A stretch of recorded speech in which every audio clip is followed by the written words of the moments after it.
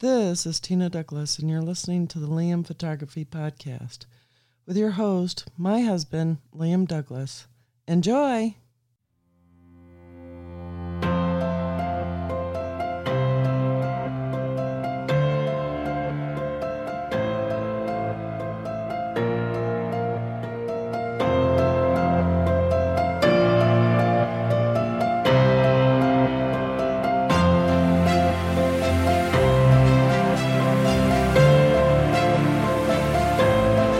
Greetings, everybody. You're listening to the Liam Photography Podcast. I'm your host, Liam Douglas, and this is episode 79.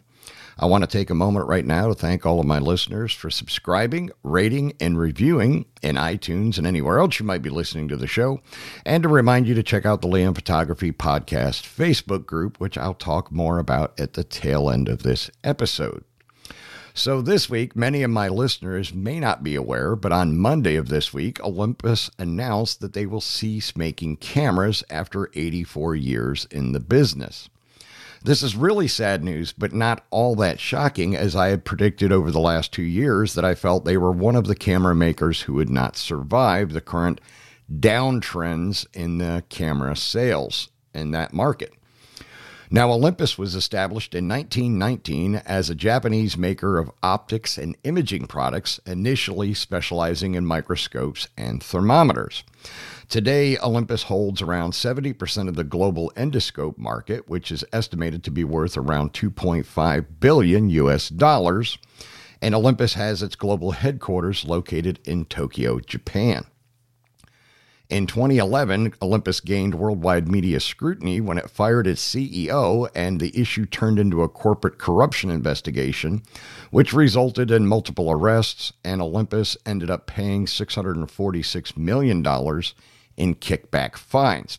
However, I don't want to dwell on the negative for this episode. I'm just giving my listeners a little bit of the historical information of the last few years. Now, in 1936, Olympus introduced its first camera called the Semi-Olympus 1, which was fitted with the first Zuiko-branded lens. The Olympus Chrome 6 was a series of folding cameras made by Takachiho and later Olympus from 1948 to 1956 in both the 6 by 4.5 centimeter and 6 by 6 centimeter exposures on 120 film. And I'll pause there for a moment. I apologize if I mispronounce any of these Japanese names in this episode. I'm not doing it to be disrespectful or anything. I just honestly am not 100% certain how their names are pronounced.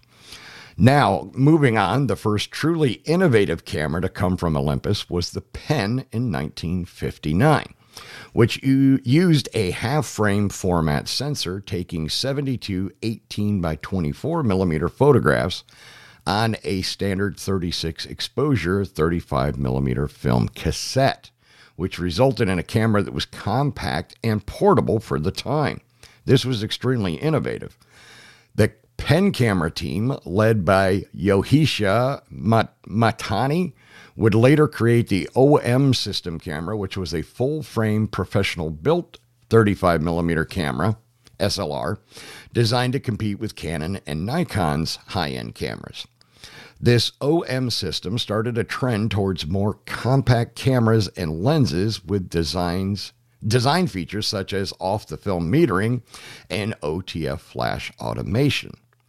Over time, this line expanded to 14 different camera bodies and around 60 Zuiko-branded lenses and various camera accessories.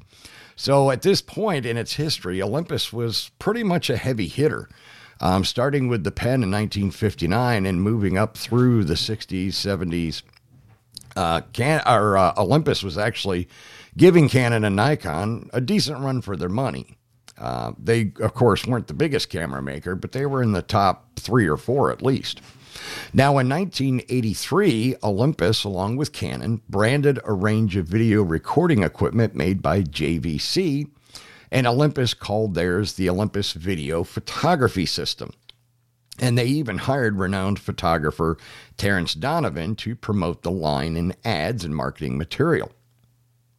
A second edition system was released the following year, but this would be the last entry into the world of consumer video, until digital cameras became popular and more mainstream. Tsuyoshi Kikukawa, who would later become president of Olympus, foresaw the spike in demand for DSLR cameras, and he is credited with the company's strategy into the digital photography market. He fought hard for commitments from Olympus to enter the market of high-resolution photographic products. Now, as a result of this, Olympus released an 810,000 pixel digital camera for the mass market in 1996, at a time when the majority of its rivals were offering less than half that resolution. In 1997, Olympus released a 1.41 megapixel camera, and by 2001, the company's turnover to digital cameras was in excess of 100 billion yen. Now, in addition to making compact digital cameras, Olympus is the designer of the 4/3 system standard for digital single-lens reflex cameras. Their 4/3 flagship camera is the E5, which was released in 2010. And Olympus is also the largest maker of 4/3 lenses under the Zuiko Digital brand. Now, originally, the Olympus cameras only used the proprietary XD picture cards. I remember those, and I hated them with a passion, for storage media, but it was less popular than more common types of storage, such as SD and compact flash, so Olympus switched to these formats going forward. The most recent development is Olympus's focus on the Micro Four Thirds format. Unfortunately, with the latest decrease in camera sales over the last 10 years, Olympus said that despite its best efforts, the, quote, extremely severe digital camera market was no longer profitable, end quote. The arrival of smartphones, which had shrunk the market for separate camera systems, was one major factor, it said, and Olympus has recorded significant losses for the last 3 years.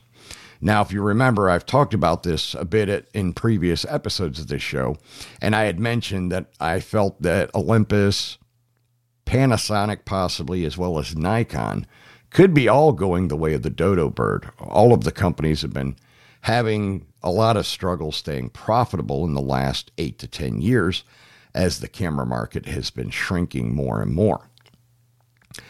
There's a huge amount of affection for Olympus going right back, says Nigel Atherton, editor of Amateur Photographer magazine.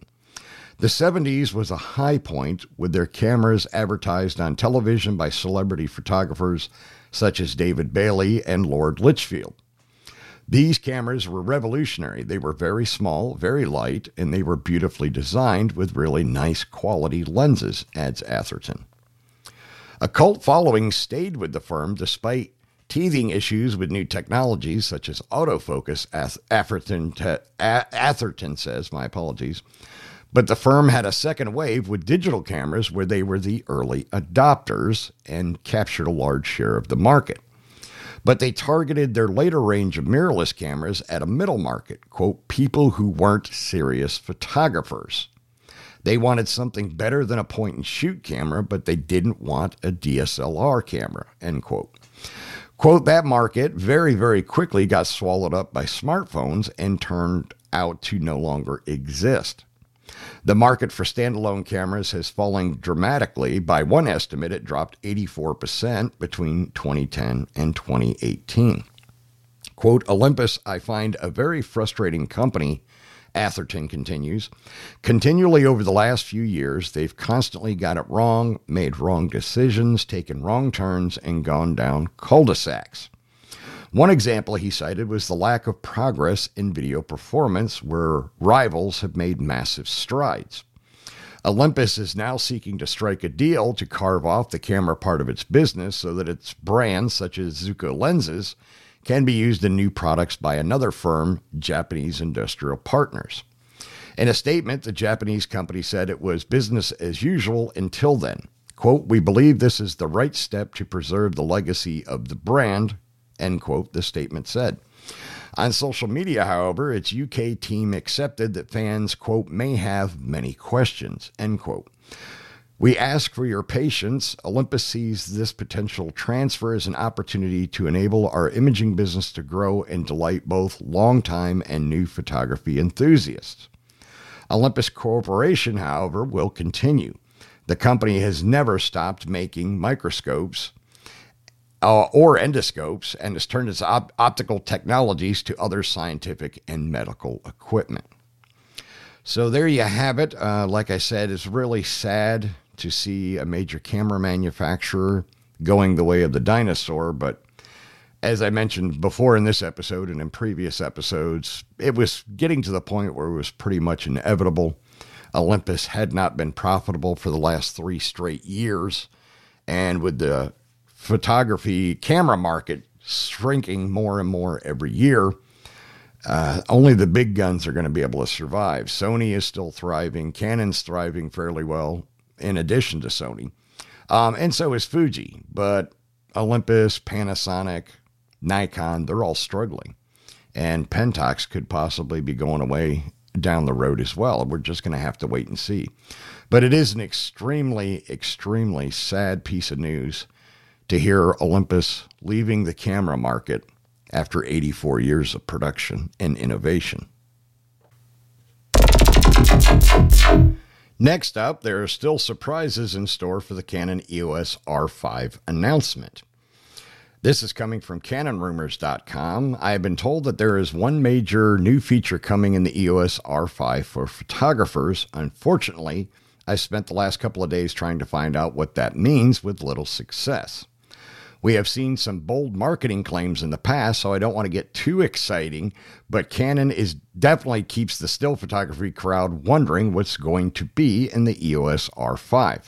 I wish I had more, but July 9th, 2020 isn't too far off, so we'll know by then as a worst-case scenario. Now, July 9th of 2020 is the rumored date that Canon is going to have their press release, their virtual conference, to announce the EOS R5 and R6, as well as some more RF mount lenses. So we'll have to wait and see what happens with that next Thursday. New firmware coming to the Canon EOS R5. I'm being told that the firmware update for the EOS R5 will be coming sometime before the end of July. As far as we can tell, the firmware update will be for bug fixes only.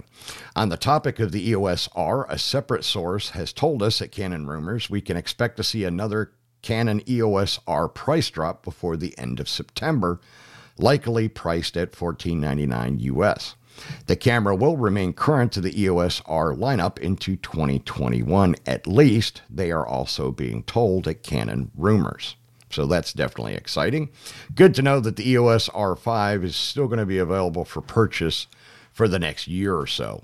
I didn't think that Canon was going to retire it anytime soon, even with the release of the EOS R5 and R6. And it's glad to hear that that's pretty much been confirmed. Here are some more Canon EOS R6 specifications from Canon Rumor. A little bit lost in the hype of the Canon EOS R5 is the Canon EOS R6. We broke the news of this model back in January, and Canon hasn't done any sort of teasing for it.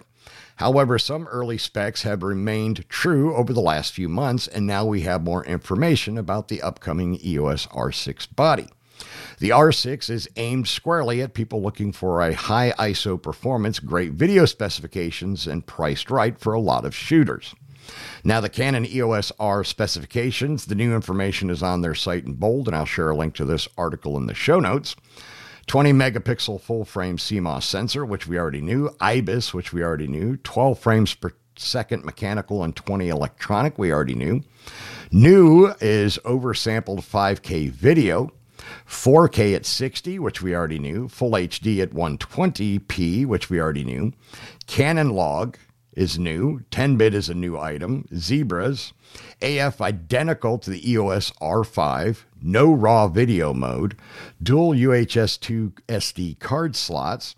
Head detection AF. Animal detection AF. Identical 5 million dot EVF as the EOS R5. No top-down screen, which we already knew, just like the RP. Build quality not quite as good as the EOS R5. Bluetooth 4.2, the EOS R5 will get Bluetooth 5.0. The LPE6NH battery, same as the EOS R5. Announcement July 9th, 2020. And the rumored price is to be under $2,500. So that's pretty exciting. It looks like this camera is actually going to give users a lot of bang for their buck, especially with a considerably larger battery than what the EOS RP has. If you may remember, I mentioned in previous episodes, the EOS R uses the LPE6N battery, just like all of the 5D bodies did, with the exception of the original 5D, as well as the 7D Mark II and the 90D and 80D all use that battery, as do the 1D or the 6D 1 and 2. However, the RP uses a considerably smaller battery. If I remember correctly, it's the same battery that the SL3 uses. Now, it is great news to hear the new camera, the R6, is going to up the game a bit in battery life and performance by putting the larger LPE6NH battery that will be the same battery used in the R5. So that's definitely exciting. You'll be able to get a lot more captures per charge when you're out in the field. So that's great for everybody. Further clarification of what will be announced by Canon in July. Some of this information has been reported already, but there are some additions here as well. This is coming again from CanonRumors.com.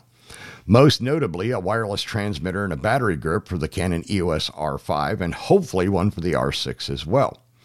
So in July, we're expecting to hear from Canon that they're releasing the EOS R5 body, the EOS R5 with a 24-105 USM kit, the R6 body, the R6 body with the 24-105 STM kit, the Canon EOS R6 with a 24-105 USM kit, which would be the L lens, the Canon WFT-R10 ABCDEF, the Canon BG-R10, the Canon LPE6NH, the Canon RF100-500L, the Canon RF800-F11 and the 600-F11, Canon's lens hood ET-101, the lens hood ET-88B, lens hood ET-77, Canon lens case LZ1328 and LZ1435, as well as the Canon RF 1.4X and 2X teleextenders,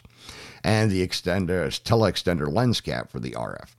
There's a chance more will be added to this list, but he is not sure when the RF50 1.8 and RF85 F2 and the RF70 to 200 F4 LIS are going to be available, and if they're going to be part of the development announcement or not. He does expect the new lenses to be released at different times throughout the remainder of 2020. So I guess we'll just have to wait and see what all Canon's going to drop on us next Thursday. Next up, the new Venus Optics Laowa 9mm f5.6 FFRL ultra-wide-angle rectilinear lens for Nikon Z-mount is now available for pre-order. This new lens for Nikon Z-mount is available for pre-order at Adorama and B&H and will start accepting pre-orders later on other sites. The fastest way to get the lens is to pre-order it directly from the Venus Optics website, and I'll include a link to this article in the show notes. Sample photos are available as well. Venus Optics is going to announce 2 more Z-mount lenses before the end of the year. The Venus Optics Laowa 11mm f4.5 and the Venus Optics Laowa 14mm f4. Venus Optics is also rumored to come up with a new line of fast f0.95 lenses that will be called Argus. Additional information on the new Laowa 9mm f5.6 lens for Nikon Z-mount are included in this article. The focal length, 9mm, maximum aperture f5.6, angle of view is 135 degrees, format compatibility is full frame, lens structure, 14 elements in 10 groups, aperture blades is 5, minimum focusing distance is 12 centimeters, max magnification is 0.21. It is a manual only lens. The dimensions are 62.4 by 66 millimeters. The weight is 350 gram. And it also comes in Leica M and L mount, as well as Sony FE, in addition to the Nikon Z mount. And there are also some charts here, the MFT chart, as well as a lens design diagram that you can check out for yourself. Like I said, I'll include a link to this article in the show notes for this episode. The Nikon AFS Nikkor 500mm f5.6e PF ED VR alphabet soup lens now in stock at Adorama US and Park Cameras in the UK. This is as of June 29th, Monday of this week. The hard-to-find Nikon AFS Nikkor 500mm lens is now in stock at Adorama US and Park Cameras in the UK. Hurry, the last time the lens... this will be the last time the lens is sold, or the last time the lens sold, it was sold out in a matter of minutes. So if you want to get one of these, you need to get over to one of those two sites right away and place your order before it's too late. Next up, in the world of Fuji, a Samyang / Rokinon 85mm f1.4 MK2 and a 14mm f2.8 MK2 manual focus lenses are available on pre-order. Now, these lenses are for the Fuji X mount, and this announcement came today, July 1st. You can now pre-order either of these lenses at B&H Photo, Amazon US, or Adorama. The Rokinon 85mm f1.4 MK2, an apt telephoto prime for portraiture and other selective compositions. The Fujifilm X mount Rokinon 85mm is characterized by its fast f1.4 maximum aperture to suit working in low light conditions and for controlling depth of field. The optical design incorporates one hybrid spherical element that helps to reduce distortion and spherical aberrations for a high degree of sharpness and accurate rendering. An ultra multi-coating has also been applied to reduce flaring and ghosting to the extent that they can in order to achieve greater contrast and color fidelity. The manual focus design permits working with subjects as close as 3.6 feet away, and a rounded 9-blade diaphragm contributes to pleasing bokeh quality. Now for the 14mm f2.8 Mark II, mixing advanced optics and sophisticated handling, the Fujifilm X-mount Rokinon 14mm f2.8 Series 2 is an ultra-wide-angle prime that is specifically well-suited to astrophotography, architecture, and landscape shooting applications. Featuring 14 elements, 10-group optical design, this lens utilizes a series of spherical, low dispersion, and high refractive index elements to reduce color fringing, aberration, and distortions for sharp, clear, and color-accurate imagery. An ultra multi-coating is also featured, as well as a built-in pedal-shaped lens hood to suppress lens flare and ghosting for improved contrast when working in bright, direct lighting conditions. Complementing the imaging assets, manual focus operation with an internal focusing design is employed that permits working with subjects as close as 11 inches away, and the metal housing is weather sealed to permit working in inclement conditions. Additionally, a focus lock ring permits securing the focusing position to prevent accidental changes, and the aperture ring can also be declicked to better suit video applications. So that's definitely some exciting news for the Fuji X mount. I've actually got the Rokinon 85mm f1.4 for the Canon RF mount, and I also have the Rokinon 14mm autofocus 2.8 for my real estate photography in the RF mount, and both of them are fantastic images that create beautiful, beautiful images. I've been very pleased with those lenses. Next up, Viltrox 85mm f1.8 MK2 for Fujifilm X has been released, and the Viltrox 56mm f1.4 is coming soon. Now, the 85mm Mark II lens is already available at the Viltrox store, and available for pre-order at B&H Photo, Amazon US, and Adorama. Viltrox has also said that the long-awaited Viltrox 56mm f1.4 will come soon. No precise time frame was given, however.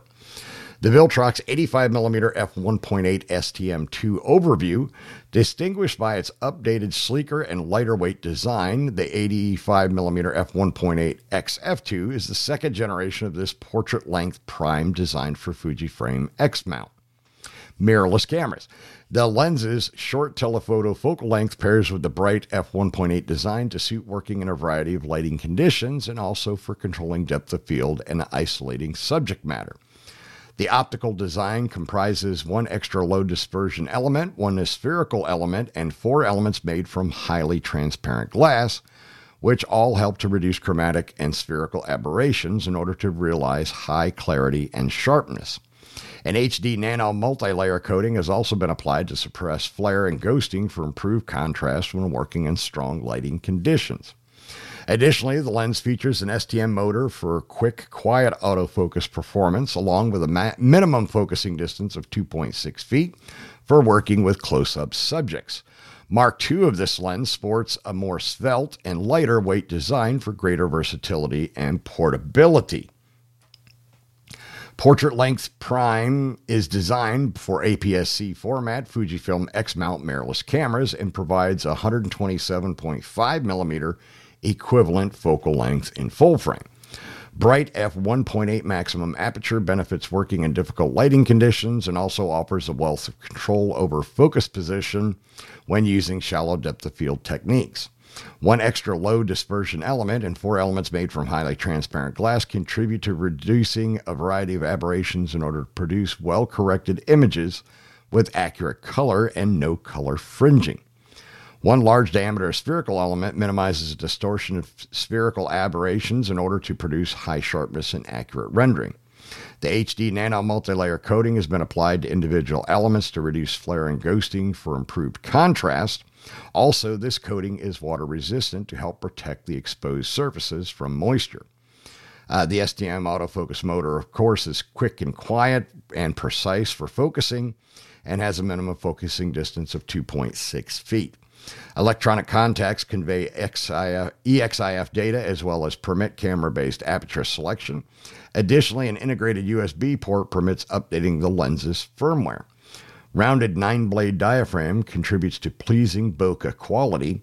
Included lens hood shades the front element from flare, causing stray light, and also offers some additional physical protection. So that's definitely an exciting bit of news with this new Viltrox 85mm Mark II lens.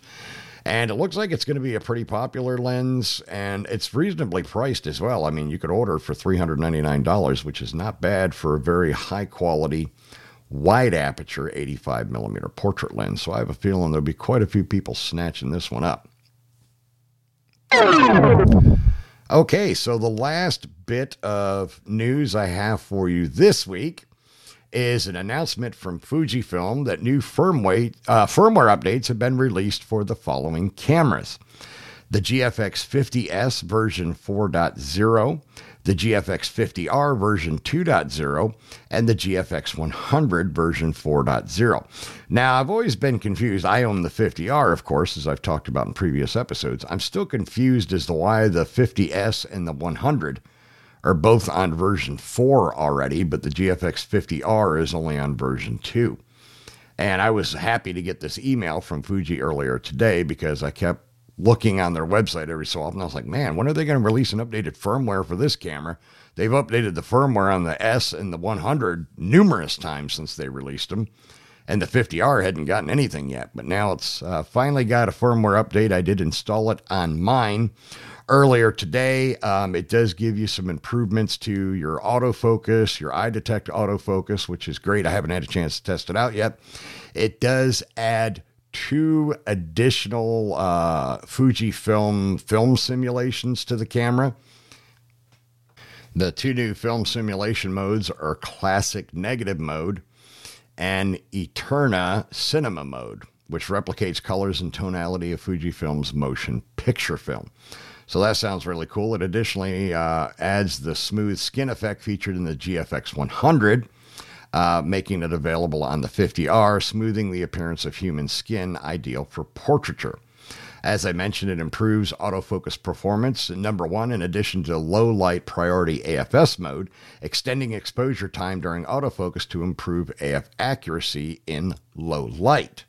Number two, improvement of face and eye detect autofocus performance. The face, eye detection, accuracy, and stability are improved when shooting multiple people so as to make portrait photography easier than ever before.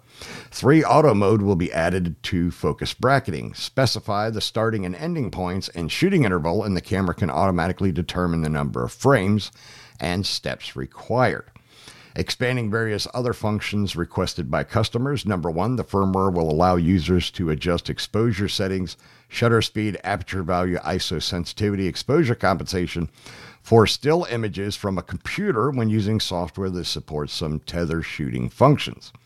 2, more photo editing applications will support the import of rating information assigned in the camera.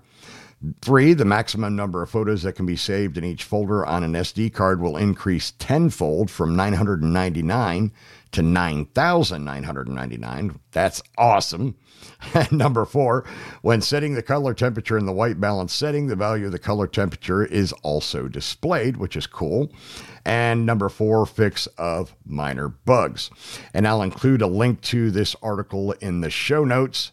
So you can download the firmware 2.0 for yourself if you have the GFX 50R.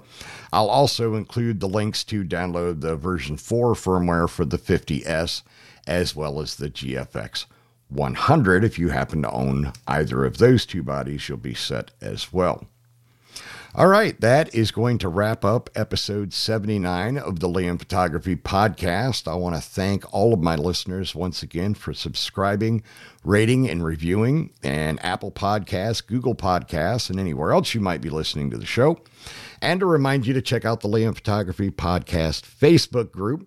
It is a private group, but you can request to join. You only have to answer one question to get in, and that is name the host of the show, which is myself, Liam Douglas. I've also opened it up so you can give the names of any of the guests I've had on the show since it started in the last year or so, which would include Ruben Naha, Jill Mott, John Harvell, Ellie Cat, as well as her boyfriend and partner in adventure, Dan. You could also give the name of Jeff Harmon from the Master Photography and Photo Taco podcast. And as a reminder, next week in episode 80, I will be joined by Brett Bergram from the Master Photography and Latitude Photography podcast. And we will be talking about travel photography. For those of you that are interested in that, we will be discussing that next week. I'm really excited and really looking forward to it. Brent